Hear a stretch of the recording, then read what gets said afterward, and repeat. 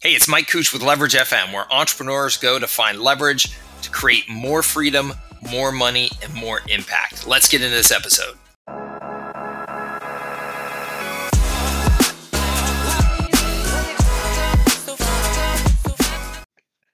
Hey there, it's Mike Cooch with Leverage FM. Thank you so much for joining me here on the podcast today.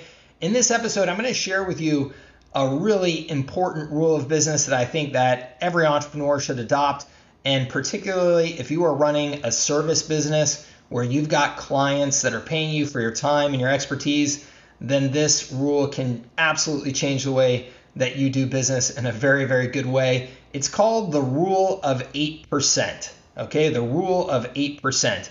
And I first learned about this rule from an entrepreneur that I read his book when I was very early on in my career, and I cannot remember his name for the life of me. I've actually done a whole bunch of searching before recording this podcast to try and find him anywhere, but I just could not find him, and I feel badly about that. But his legacy lives on here through this podcast if we can ever figure out who he is. But this was a real wily entrepreneur on the East Coast, if I recall, in New York or New Jersey, who started off with some hot dog stands. And then just through a crazy entrepreneurial turn of events, ended up building his way into a variety of different businesses and ended up founding at the time, and this is before all the telecom regulation and things like that, but ended up founding one of the biggest telecom companies of its time. And then ultimately that got sold to one of the other telecoms in the big roll-ups.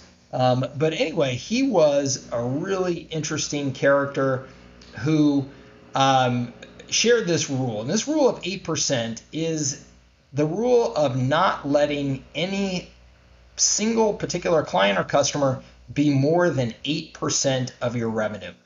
Now, why is that important? The reason why it's important is because when a client gets to have more than 8% of your revenue, you start making bad decisions because of the pressure of potentially losing that revenue, right? If you've got a consulting business, this is a good example because consultants oftentimes end up in this situation, or agencies, where you've got that one client that makes up 20% of your revenue, or, God forbid, even more than that.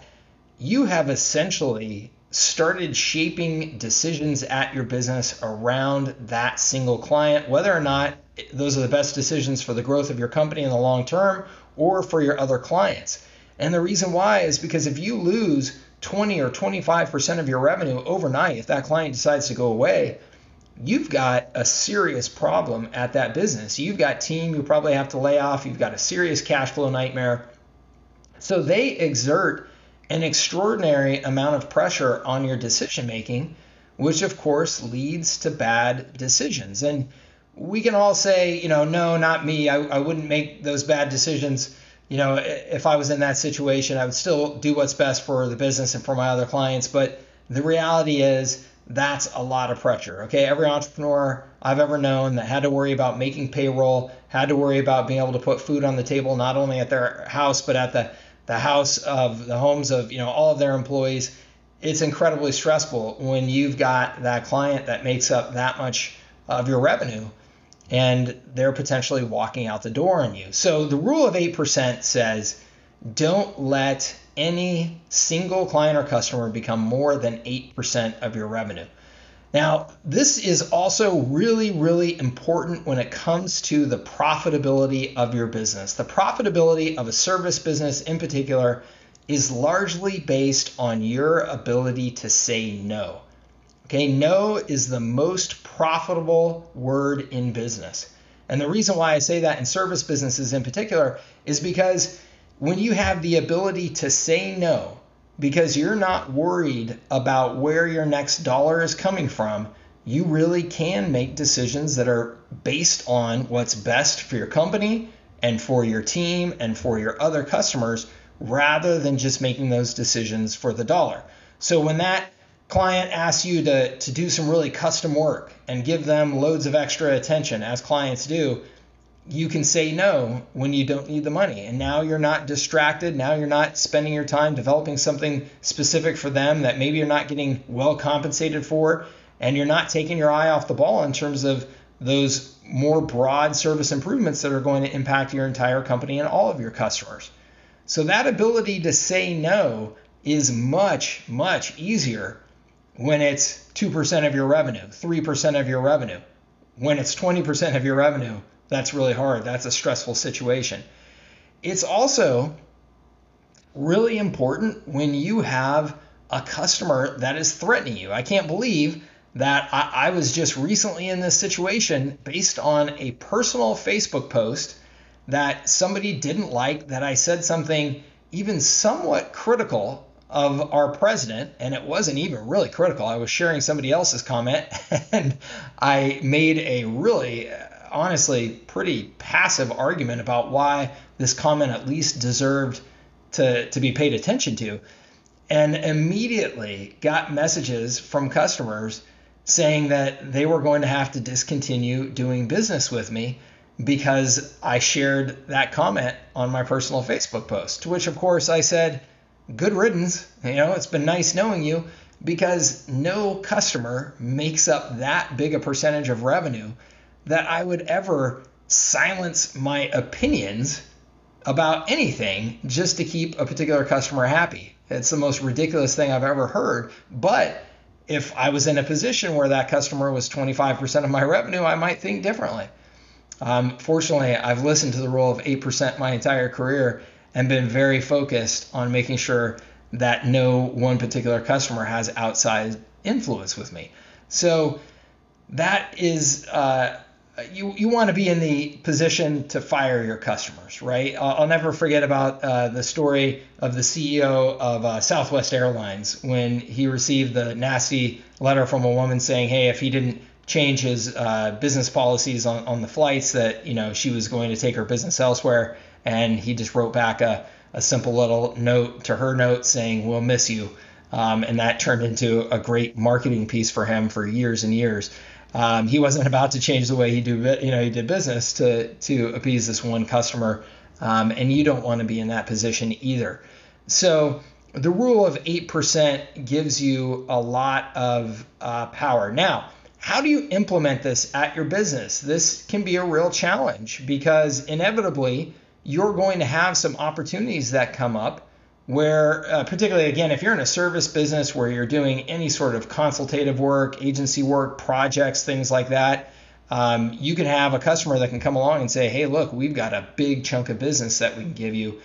And from a sales perspective, those deals, make you drool, right? You want to go and conquer those deals and add those big chunks of revenue, and it feels great. It feels like a home run, and you're thrilled about the possibilities of that kind of income coming in.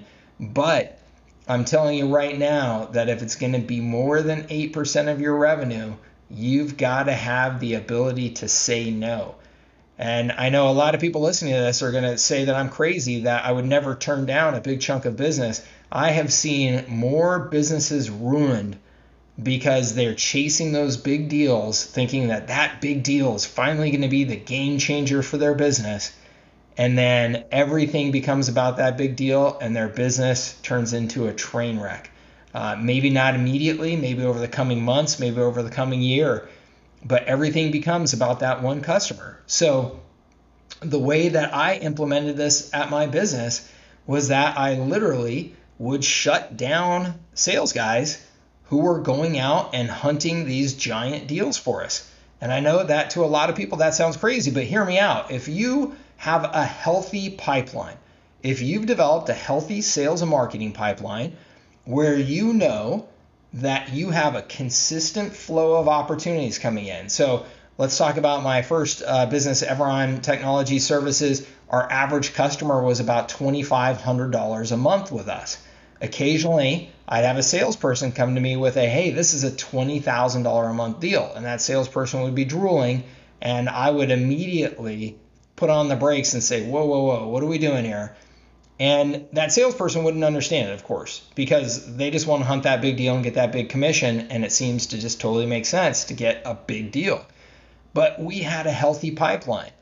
And so that $15,000 deal, if I knew that I was going to sign 4, 5, 6 $2,500 a month deals this month, getting one $15,000 deal to me didn't really get me excited. It wasn't that big of a deal, because in the next 60 days, I'm going to sign up enough business in the appropriate size clients for us at the time, the ones that we were a really good fit for, that didn't have, outsized influence with us. Our services were perfectly dialed in for. We weren't having to jump through any hoops for them.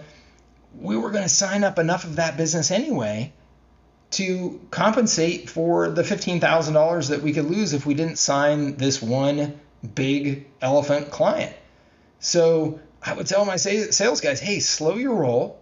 That big client is going to require everybody here to start jumping through hoops and doing custom this and custom that. And this client already wants us to bend over backwards because they're so important, that it would shape our business. It would shape our approach.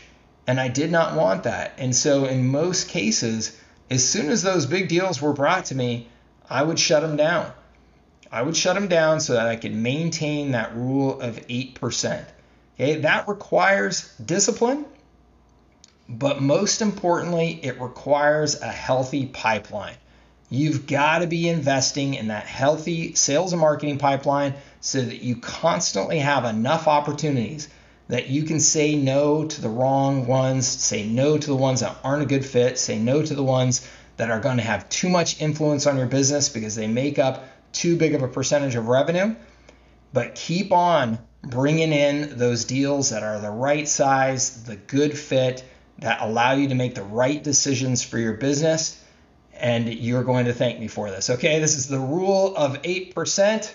This is Mike Cooch with Leverage FM. I hope that serves you well. Hey, podcast listeners, it's Mike Cooch with Leverage FM. Hey, if you're enjoying the podcast, I'd appreciate it if you leave a review, tell your friends, pass it along, whatever you can do to help us spread the word. Thank you very much for your time and attention. I appreciate it.